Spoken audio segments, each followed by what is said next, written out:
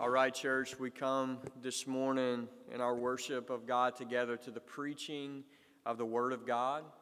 And I hope that's why you're here this morning, is that you came not only to see your friends and fellow church members, that you came to hear from the Lord, that you came to hear a word from the living God. And so that's what we do as the Church of Jesus, is we gather around the words of God each week in and week out, and we gather with a heart to receive, to believe, and to obey all that God has spoken to us in His Word. And so we're going to do that again together this morning. And before we read God's Word together, we're going to ask for the help of the Holy Spirit, that God would give us help from heaven this morning to know His truth, to receive His truth. Let's pray together now.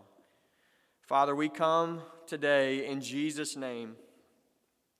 And Lord Jesus, you are the King today and forever. Lord Jesus, you are at the right hand of the Father even now, and you reign over everything, every dominion, every rule, every authority, Lord, is yours. It's been given to you. And we ask, Lord Jesus, that you would reign over us this morning. We pray that as a mighty King, Lord, your word would run to and fro in our midst and have its way in the midst of your church this morning. Lord, we ask to be sanctified by your word. Lord, we pray that you would make us receptive to your truth. And Holy Spirit, we pray that you would press your word upon our hearts this morning, Lord, that you would press your words into our soul, that you would cause us to love your word, that you would convict us with your word, that you would move us to obedience with your word. And most of all, Lord, we pray that you would magnify the Lord Jesus Christ in our midst. Lord, our souls are hungry today and needy today, and we need to see you, Lord Jesus. And so we pray, show us your glory. We pray that you would magnify the glory of the gospel in our midst this morning. And we pray this in Jesus' name. Amen. All right, church, we have come to Deuteronomy chapter 15 in our study of this book together. And so the first thing we're going to do together is we're going to stand this morning for the reading of the Word of God. So if you're able to do that, I want to invite you to stand this morning, and we're going to read God's Word together.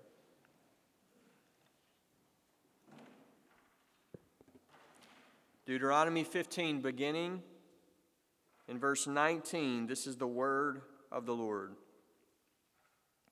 All the firstborn males that are born of your herd and flock you shall dedicate to the Lord your God. You shall do no work with the firstborn of your herd, nor shear the firstborn of your flock. You shall eat it, you and your household, before the Lord your God, year by year, at the place that the Lord will choose. But if it has any blemish, if it is lame or blind or has any serious blemish, whatever, you shall not sacrifice it to the Lord your God. You shall eat it within your towns. The unclean and the clean alike may eat it, as though it were a gazelle or a deer. Only you shall not eat its blood. You shall pour it out on the ground like water. Observe the month of Abib, and keep the Passover to the Lord your God. For in the month of Abib, the Lord your God brought you out of Egypt by night. And you shall offer the Passover sacrifice to the Lord your God from the flock or the herd at the place that the Lord will choose to make his name dwell there. You shall eat no leavened bread with it. 7 days you shall eat it with unleavened bread, the bread of affliction. For you came out of the land of Egypt in haste, that all the days of your life you may remember the day when you came out of the land of Egypt. No leaven shall be seen with you in all your territory for 7 days, nor shall any of the flesh that you sacrifice on the evening of the first day remain all night until morning. You may not offer the Passover sacrifice within any of your towns that the Lord your God is giving you, but at the place that the Lord your God will choose, to make his name dwell in it. There you shall offer the Passover sacrifice in the evening at sunset, at the time you came out of Egypt. And you shall cook it and eat it at the place that the Lord your God will choose. And in the morning you shall turn and go to your tents. For 6 days you shall eat unleavened bread. And on the seventh day there shall be a solemn assembly to the Lord your God. You shall do no work on it. You shall count 7 weeks. Begin to count the 7 weeks from the time the sickle is first put to the standing grain. Then you shall keep the Feast of Weeks to the Lord your God with the tribute of the freewill offering from your hand, which you shall give to the Lord your God as he blesses you. And you shall rejoice before the Lord your God, you and your son and your daughter, your male servant and your female servant, the Levite who is within your towns, the sojourner, the fatherless, and the widow who are all among you, at the place that the Lord your God will choose to make his name dwell there. You shall remember that you were a slave in Egypt, and you shall be careful to observe these statutes. You shall keep the Feast of Booths 7 days when you have gathered in the produce from your threshing floor and your winepress. You shall rejoice in your feast, you and your son and your daughter, your male servant and your female servant, the Levite, the sojourner, the fatherless, and the widow who is within your towns. For 7 days you shall keep the feast to the Lord your God at the place that the Lord will choose. Because the Lord your God will bless you in all your produce and in all the work of your hands, so that you will be altogether joyful. 3 times a year all your males shall appear before the Lord your God at the place that he will choose, at the Feast of Unleavened Bread, at the Feast of Weeks, and at the Feast of Booths. They shall not appear before the Lord empty-handed.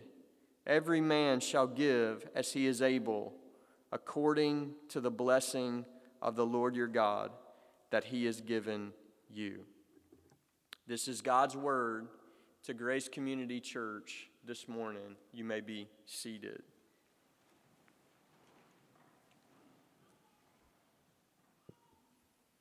Now, every heart in the room today that loves the Lord Jesus Christ desires to respond to him. In other words, if you truly love the Lord Jesus, Jesus as Lord is not just something that you say.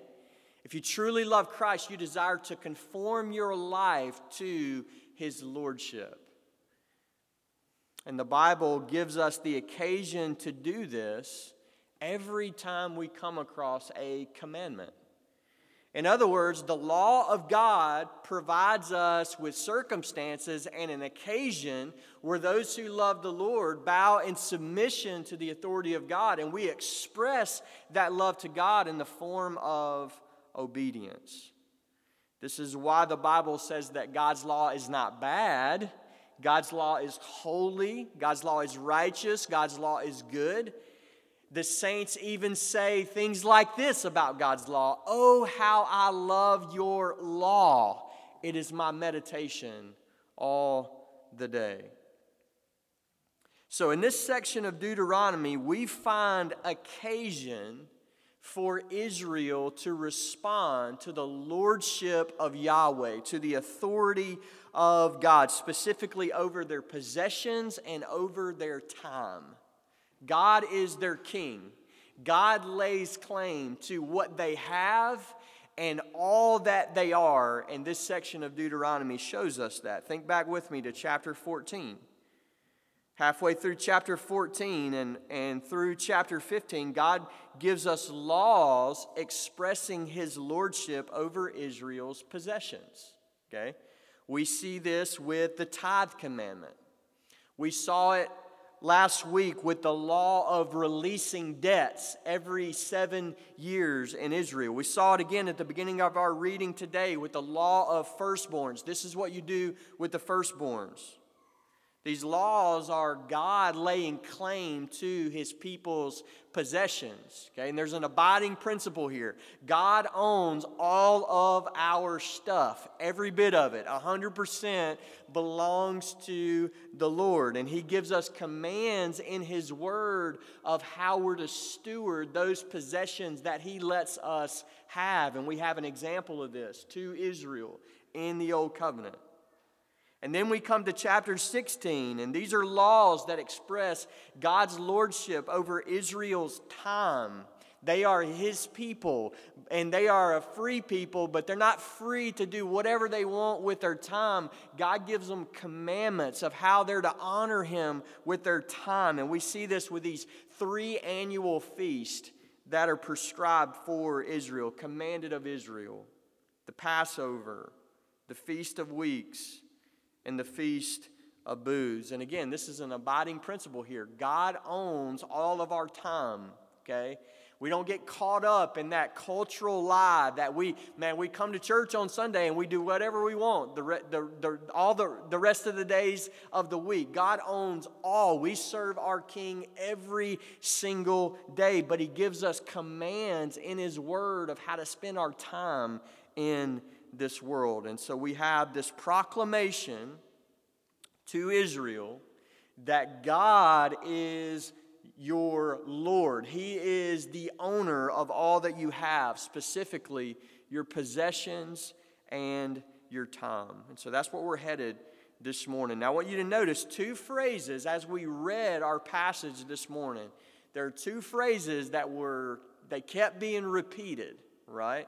And the 2 phrases are to the Lord and before the Lord. To the Lord and before the Lord.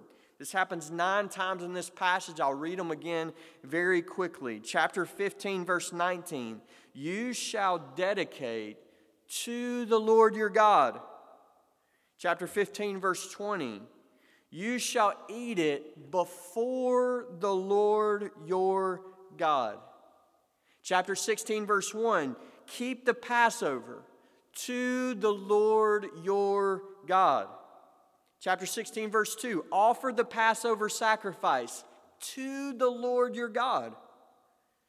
Verse 8. There shall be a solemn assembly to the Lord your God.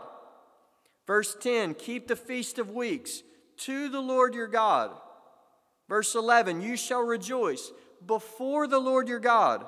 Verse 15, keep the feast to the Lord your God. Verse 16, appear before the Lord your God.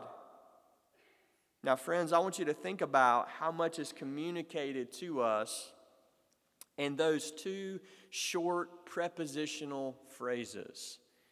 To the Lord and before the Lord. Those phrases are shorthand summaries that should summarize the entire life of a Christian, okay? If you were to get a Christian tattoo, which I don't recommend that you do, okay? But these are the kind of things that summarize our whole life. We live to the Lord. Our whole existence is oriented towards him. We don't live to ourselves. We are his. We live to the Lord. And our entire lives in Christ Jesus are lived before the very face of God. We live to the Lord, we live before the Lord. Those 2 prepositional phrases call us, remind us to live Godward lives, not self-centered lives, not serving myself. We live to God. We live lives that are to seek the face of God. We live before the Lord, lives dedicated to him. Lives that respond with joy when God lays claim to our time and to our resources. Now, one of the things that you may be thinking as we read our passage together this morning is, what does this stuff have to do with us? Okay. Now, the New Testament teaches us that these Old Testament ceremonial laws, the law of the firstborn, which we started with this morning, and the 3 annual feasts in Israel, Passover, the Feast of Weeks, and the Feast of Booths. These laws have been fulfilled and abolished, superseded by the coming of Christ. Just like the dietary laws that Ryan taught us about in Deuteronomy chapter 14 several weeks ago. Okay? They're in that same category that when Jesus came, okay, our covenant changed and the ceremonial laws, they passed away. Colossians 2 says this explicitly about the Feast of Israel. Okay? They were shadows, the Apostle Paul says, but the substance is Christ. Jesus has come. Once the body comes, the substance comes. You don't need shadows anymore. These things have been replaced because they have been fulfilled by our Lord Jesus Christ. And so we study these feasts and these laws this morning from the perspective of new covenant fulfillment. And so as we read through and study through these commandments this morning, we're going to ask two questions every time we bump into one of these commandments. And the first question is this: what was the original intent of these laws in Israel? Okay, what did God have in mind in the wisdom of God? What did the people of God understand this to mean in its original intent, in the original audience? That's question number one. And question number two is we're going to ask, what is the new covenant application of these things? Okay? What are the abiding principles here that give us insight and wisdom in how to worship our God? Because we don't believe these things are fulfilled. Jesus, puts them away and we don't need them anymore. That's not what Paul teaches us. He says all Scripture is breathed out by God and what? Profitable. It's profitable for the people of God. And so there's something here for us. Question number one, what was the original intent? Question number two, what is the new covenant application of these laws? We'll begin with the law of the firstborn. Chapter 15, verse 19, we learn that the firstborn of the flock or the herd in Israel was to be dedicated to God in a special way. Okay? Couldn't do whatever you wanted with the firstborn of your flock. You couldn't work with it. And if you had, some sheep, you couldn't shear it and sell, the wool and make money off of it. It was special. It was dedicated to God. Okay? Couldn't work with it. In fact, it was to be sacrificed and eaten before the Lord in a ceremonial meal, corporate worship meal, in the place where God puts His name, a meal in the presence of God, a meal of fellowship. Okay? And in fact, that theme, that meal of fellowship, meal in the presence of God, is a theme that unites this whole passage. What similarities do we have here with these three feasts and this law of the firstborn, where they're all about sacrificing and eating in the presence of God? They're how Israel expresses worship to Yahweh and experiences His covenant presence in the midst of this nation. Now, as far as the reason for the firstborn commandment, the Bible points us backwards, okay? Backwards from Deuteronomy. Listen to Moses in Exodus 13. When Pharaoh stubbornly refused to let us go, the Lord killed all the firstborn in the land of Egypt, both the firstborn of man and the firstborn of animals. Therefore, I sacrifice to the Lord all the males that first opened the womb, but all the firstborn of my sons I redeem. And so the reason for this commandment is not, there's something inherently special in the firstborn. So if you're a firstborn, just scrap that, okay? There's nothing inherently special in the DNA, okay? What's special about the firstborn is from Exodus forward in Israel, God said, that belongs to me. He laid claim to the firstborn. From that day forward, it was special because God called it His. So we have this backward gaze to the firstborn. It takes the people of God back to remember Egypt. Okay, remember the Exodus. Yet, Not only does the law of firstborn point us backwards to the Exodus, okay, it also points us forward to the New Testament. And as we learn how to read our Bibles with Christ at the very center, we learn that these Old Testament commandments, they weren't arbitrary. Okay?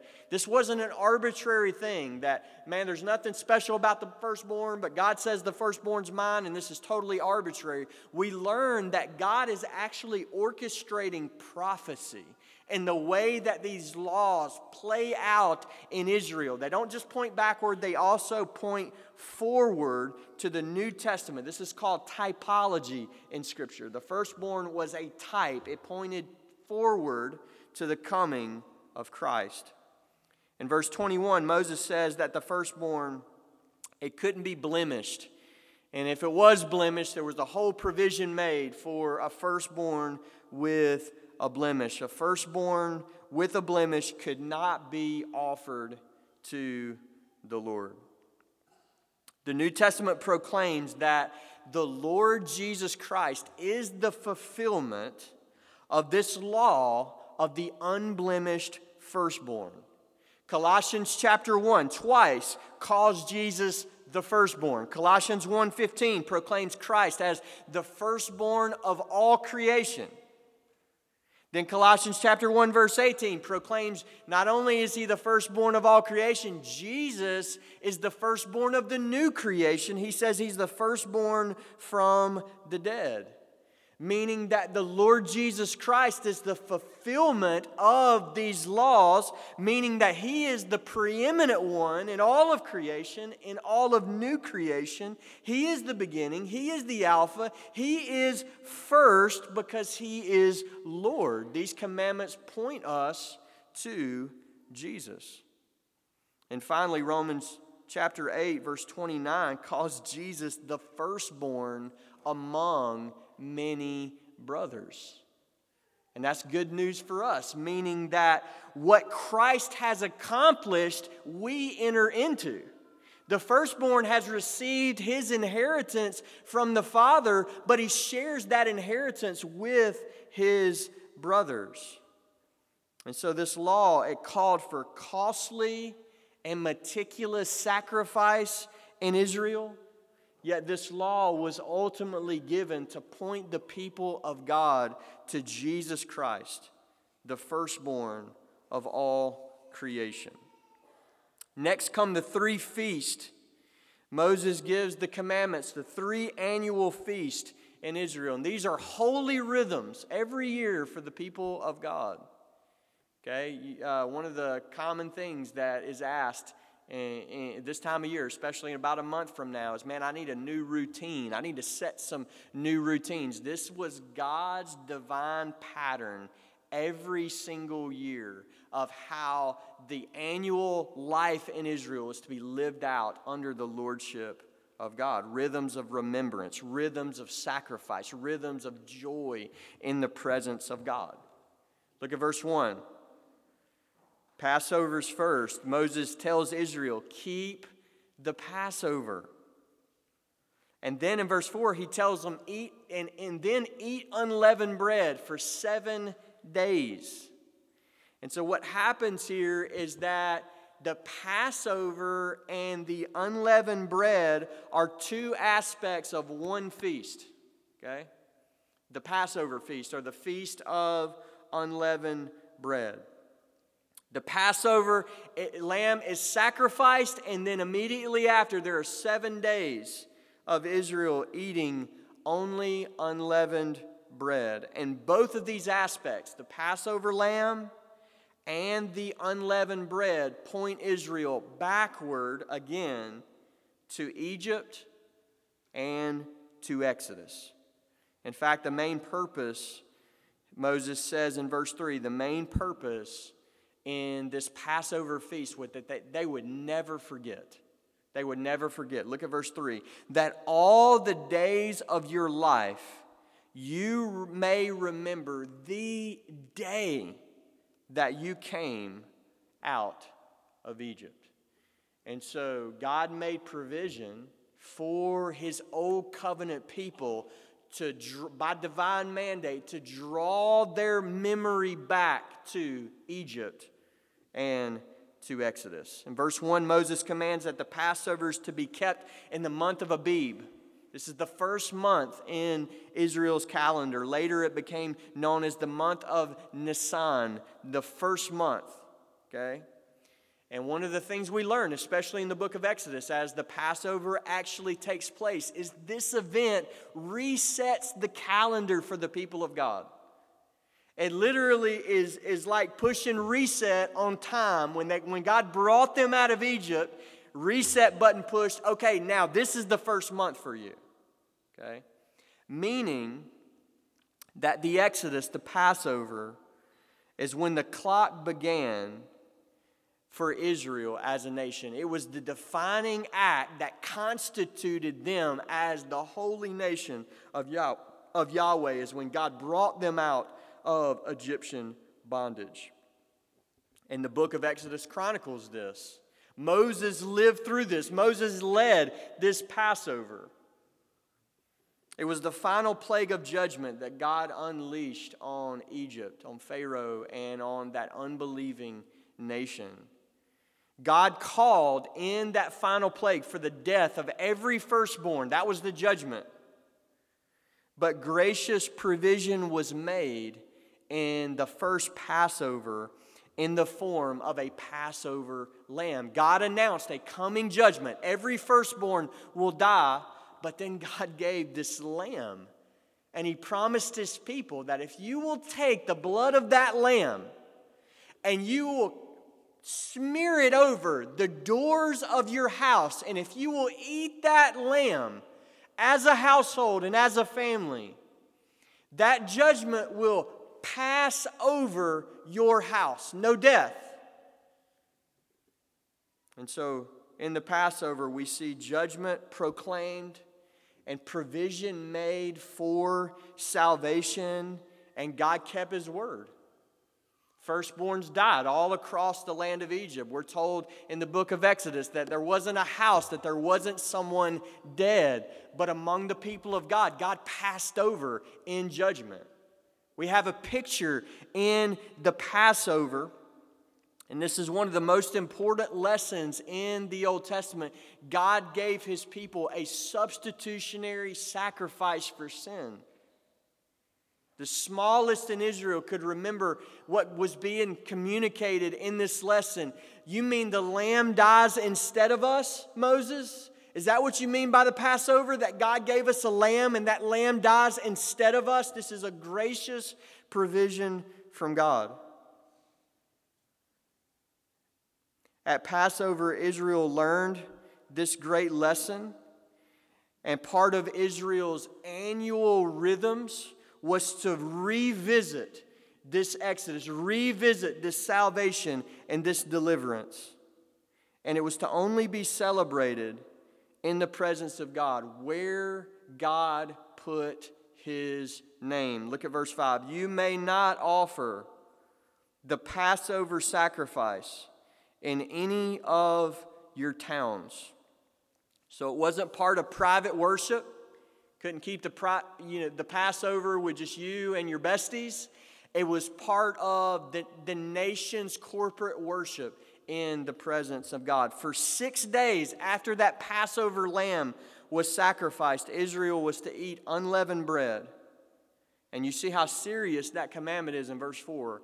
He says, no leaven is to be found in all of your land. Okay? And again, there's nothing inherently wrong with leaven. Okay?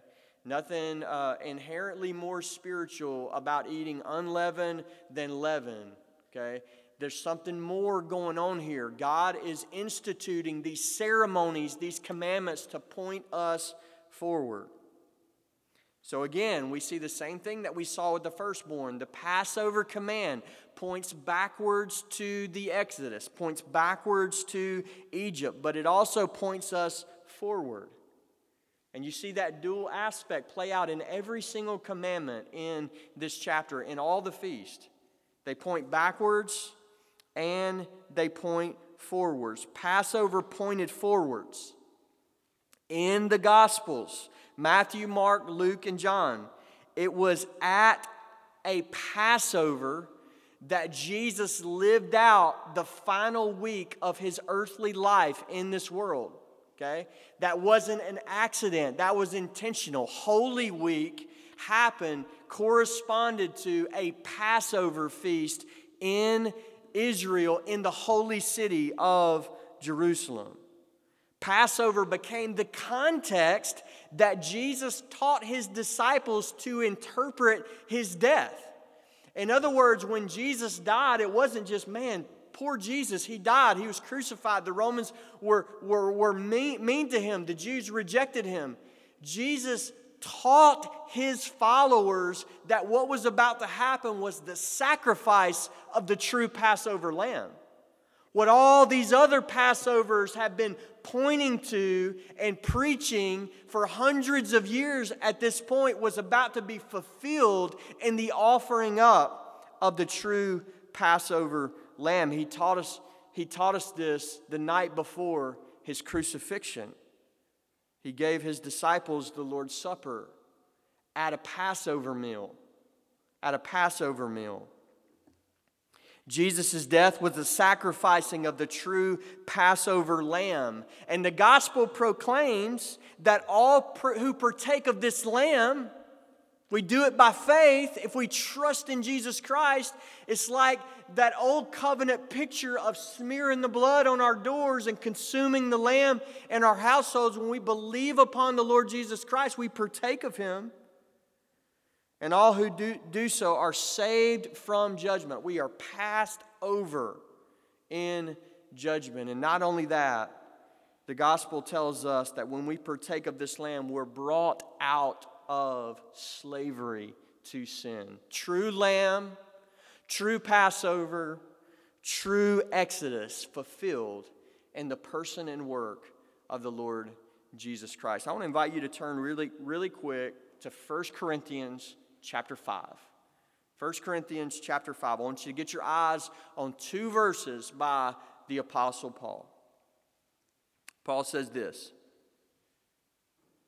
Christ, our Passover lamb, has been sacrificed. Let us therefore keep the festival not with the old leaven, the leaven of malice and evil, but with the unleavened bread of sincerity and truth. And so I want you to see that as plainly as it's written there. Christ, our Passover lamb, has been sacrificed. The Word of God assures us that Jesus Christ has accomplished everything that the Passover ever pointed to, has been accomplished in the crucifixion and the slaughtering of the true Passover lamb.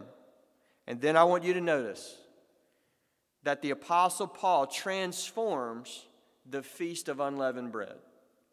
Remember that order there.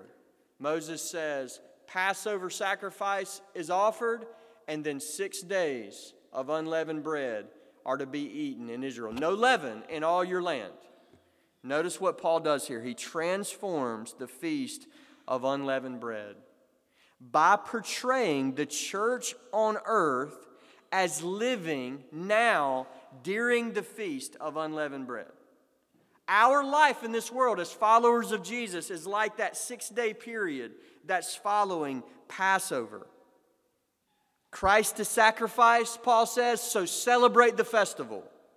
Yet, Paul says as we keep this feast, the Feast of Unleavened Bread, not like they did, not by refraining from literal leaven throughout all the land. That's not what Paul says. But by refraining from the leaven of sin. This is how we keep the intent of this feast in the new covenant. Paul's drawing this drastic line here between our pre-Passover life, then the Passover lamb has been crucified, now keep the feast, but not with any leaven. Not with the leaven of sin, but with the unleavened of sincerity and truth. And so what we have here is just like the Passover reset the calendar for Israel. The true Passover resets the calendar for the people of God. The Bible describes salvation in these terms. When we come to Christ, when we receive the Lord Jesus Christ, the Bible says the old passes away, praise God, and what? And the new has come.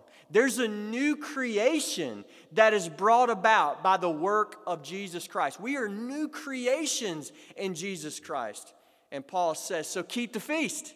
You don't have to eat the leaven anymore.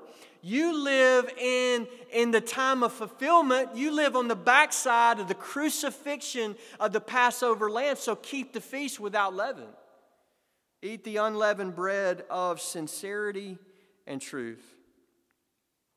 I hope you see the similarities here. Just as Israel was constantly looking back to the Exodus, remembering the Passover, and just as Moses exhorted them, never forget the day that God brought you out of the land of Egypt. Christians are called to look back to the true Passover and never forget the day that the blood was shed for our redemption, to cover our sins, to bring us out of slavery. Just as Passover was the fundamental act constituting the nation of Israel, the true Passover is the fundamental act constituting the true Israel, the church of Jesus Christ. We are the ones who have been purchased by the blood of our Passover lamb. And so Paul says, Christ, our Passover lamb, has been sacrificed. And I want you to hear that this morning as really good news. It is really good news that our Passover lamb has been sacrificed. And what that means for us is that we don't have to live under judgment anymore. That proclamation of the holy justice of God that's going to consume all the wicked of the earth, we don't have to live under the fear of that judgment anymore. Why? Because we've been passed over. Our Passover lamb has been sacrificed. And friends, it gets better than that. We don't have to live under the fear of slavery anymore. We don't have to serve King Sin. We don't live in slavery to sin anymore. Why? Because Christ, our Passover lamb, has been sacrificed, and He brought us out of Egypt. He brought us out of slavery. He gave us a whole new start. He gave us all the resources that are needed to live a holy life that pleases God. One of the things that they said about the Lord Jesus, this is John chapter 1, verse 29, is they said about Him, "Behold the Lamb of God that takes away the sin of the world." And so there's something happens when Jesus comes as the true Lamb of God. He's the final Lamb of God. And as He gives Himself as the substitutionary sacrifice for sin, there's no blood sacrifices for the people of God ever again. He finished it. Christ, our Passover Lamb, has been sacrificed. All right, Deuteronomy chapter 16 again, verse 10. Moses commands Israel to keep the Feast of Weeks. Where have we been so far? Law of the firstborn, Feast of Passover. Then verse 10, he says, keep the Feast of Weeks. And he says this feast is to occur 7 weeks after the beginning of the grain harvest. The Bible also calls this feast, it's got several names. It's called the Feast of the Harvest. It's called the Feast of First Fruits. And it's called the Feast of Pentecost. Okay? Feast of Weeks, Feast of Harvest, Feast of the First Fruits, and the Feast of Pentecost. And the theme of this feast is to offer some of the first fruits of the harvest as a tribute to the Lord of the harvest. So 7 weeks after you've put the first sickle to the grain, enough time for you to gather up some of the first fruits, but not at the very end of the harvest. That's next, okay? This is where this feast is situated, and the commandment is you take some of those first fruits, and he calls for, in verse 10, a free will offering, which is a voluntary sacrifice from the people of God. No mandated percentage, not like the tithe, the 10% tithe earlier in chapter 14. It's a free will offering. God gives to you. You begin to harvest some of what God gives to you, and you give some back to God. Free will offering to the Lord. And again, this feast pointed Israel back to Egypt, back to the Exodus. Look at verse 12. You shall remember at the Feast of Weeks, you shall remember that you were a slave in Egypt. And so part of celebrating this ceremony is, Lord, I don't deserve this. Lord, I remember who I was apart from you. Lord, I remember that slavery. I don't deserve this harvest, but I honor you. You are the Lord my God. You are my Redeemer, the one who brought me out of Egypt. I was a slave. You made me free, and I honor you with the first fruits. It points backwards. But again, we see in this law, the law of the Feast of Weeks, it also points forwards. Okay, points backwards and points forwards.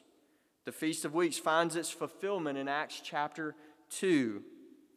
It was during the Feast of Weeks that the ascended Christ, the Lord Jesus Christ, who ascended to the right hand of God, sat down on the throne of heaven, and during the Feast of Weeks, he poured out the Holy Spirit on the church on the day of Pentecost.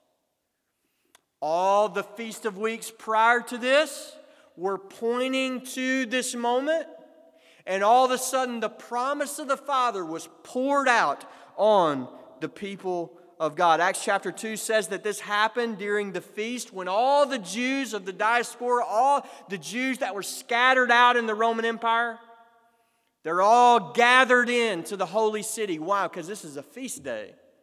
They're keeping the law of Moses. And then all of a sudden, all these peoples that are represented at Pentecost, all of a sudden the Spirit of God is poured out, and the people of God begin to speak in new tongues. And all of a sudden the gospel of Jesus Christ is being announced to all the nations of the earth. The beginning of fulfillment of the blessing of Abraham coming to the nations, because Jesus is pouring out the promise of the Father on the day of Pentecost. It was during this festival in Acts chapter 2 that God gave the first fruits. For hundreds of years prior, the people gave the first fruits to God, but at Pentecost, God turns around and gives the first fruits to His people. Christians live in the days of fulfillment of the Feast of Weeks, the days of the outpouring of the Spirit of God. Friend, think about this. In the new covenant, how is it that we are to transition from unrepentant to repentant? How are we supposed to make that jump? How is it, friends, that we are to transition from unbelieving to believing the gospel? How is it that we are to transition from loving sin to loving Christ? How are we going to make that jump? How is it that we're going to make the jump from blindness to seeing His glory? How is it that we will transition from serving King Sin to serving King Jesus? How is it that we are going to live as Christ's witnesses in this world with power from on high? How is it that we will persevere to the very end? And the answer to all of those is through the Holy Spirit. We will do all of those things because God will pour out His Spirit from on high. Romans chapter 8, verse 23 tells us that Christians, listen, have received the first fruits of the Spirit. God gave us the first fruits, and it began on the day of Pentecost, meaning we've received the first fruits of the Spirit, meaning we already have received a down payment on our inheritance. Becoming a Christian is not, man, you're going to be really rich one day in glory. It is that, but it's not just that. It's, man, you're going to be really rich in glory. You're going to live forever in the presence of Christ. And in the meantime, third person of the Trinity is going to dwell inside of you. You're going to have newness of life. You're going to have power from on high. You're going to have resources to obey God. And you never had these resources before. You're going to be born again. It's a gift of the Spirit. The blessing of the new covenant. The fulfillment of the Feast of Weeks reminds us that we are not alone in this world. We're not by ourselves. Christ has given us His Spirit. Jesus lives inside of us through His Spirit. God gives His people the first fruits. Look at verse 13 in Deuteronomy. Deuteronomy chapter 16, verse 13. Moses commands Israel to keep the Feast of Booths. The Feast of Booths. Now, the Bible gives us two other names to this festival. It's called the Feast of the Ingathering, and it's also called the Feast of Tabernacles, right? Same name, same feast, different name, okay?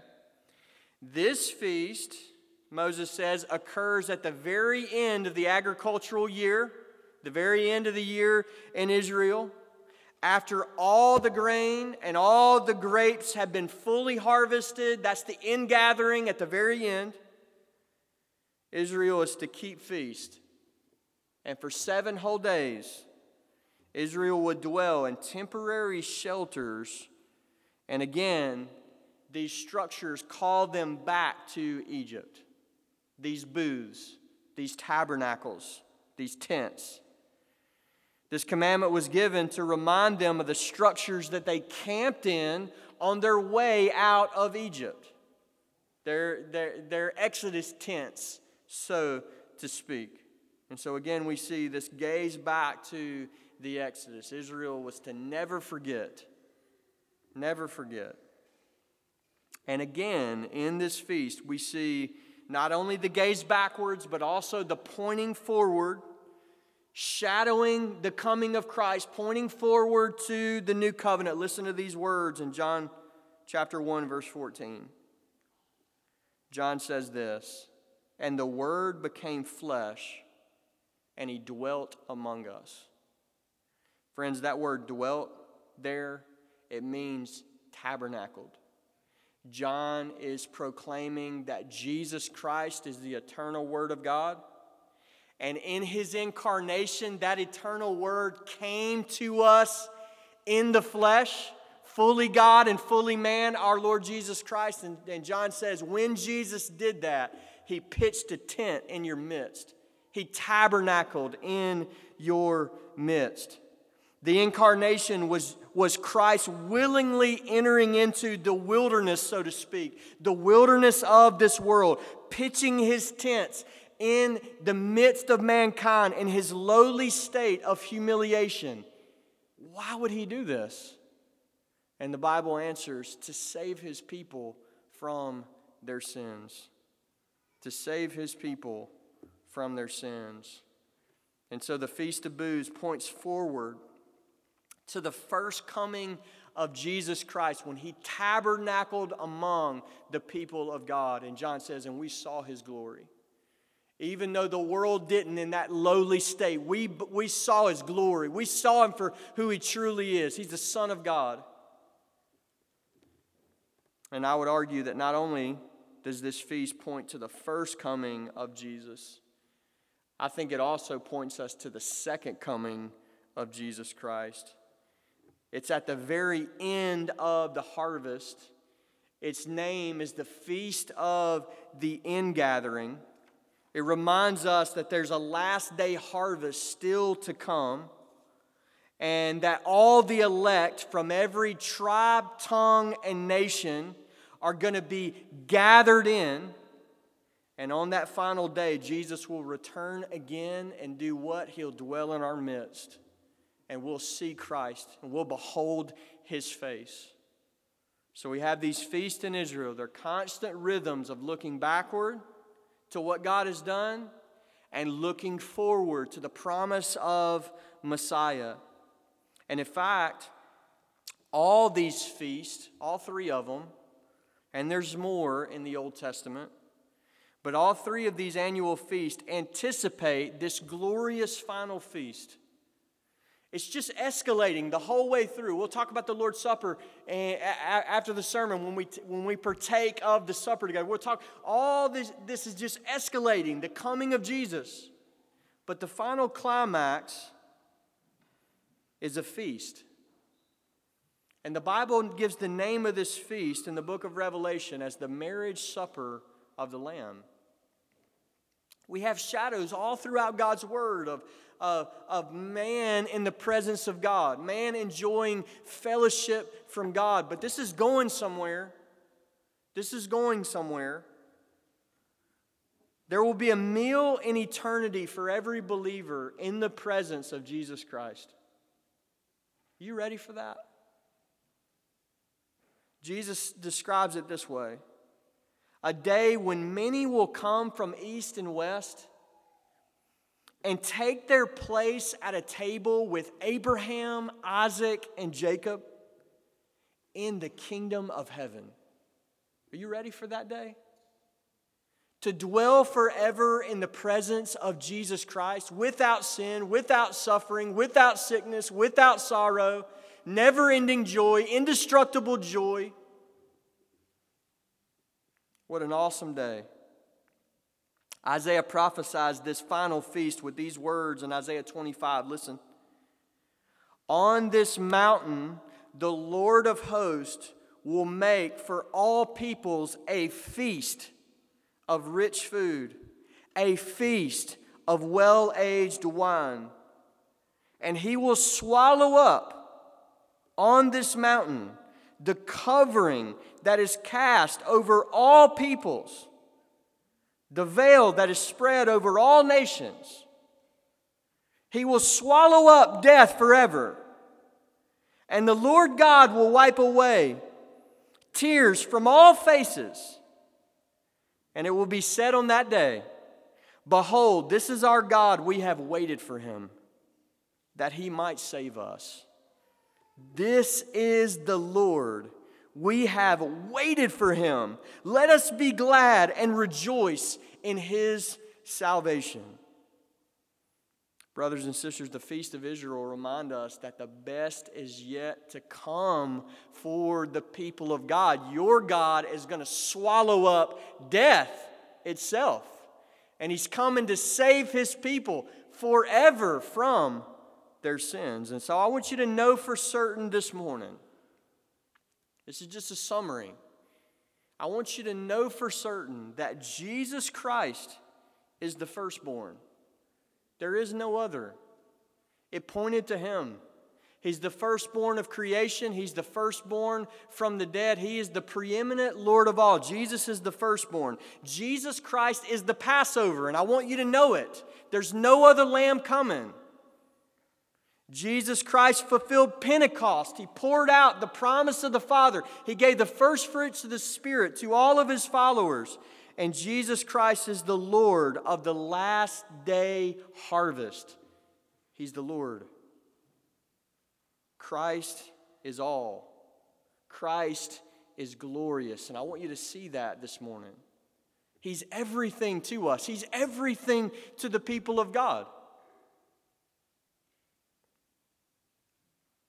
If you don't have Jesus, it doesn't matter. Whatever else you have in this world, you have nothing.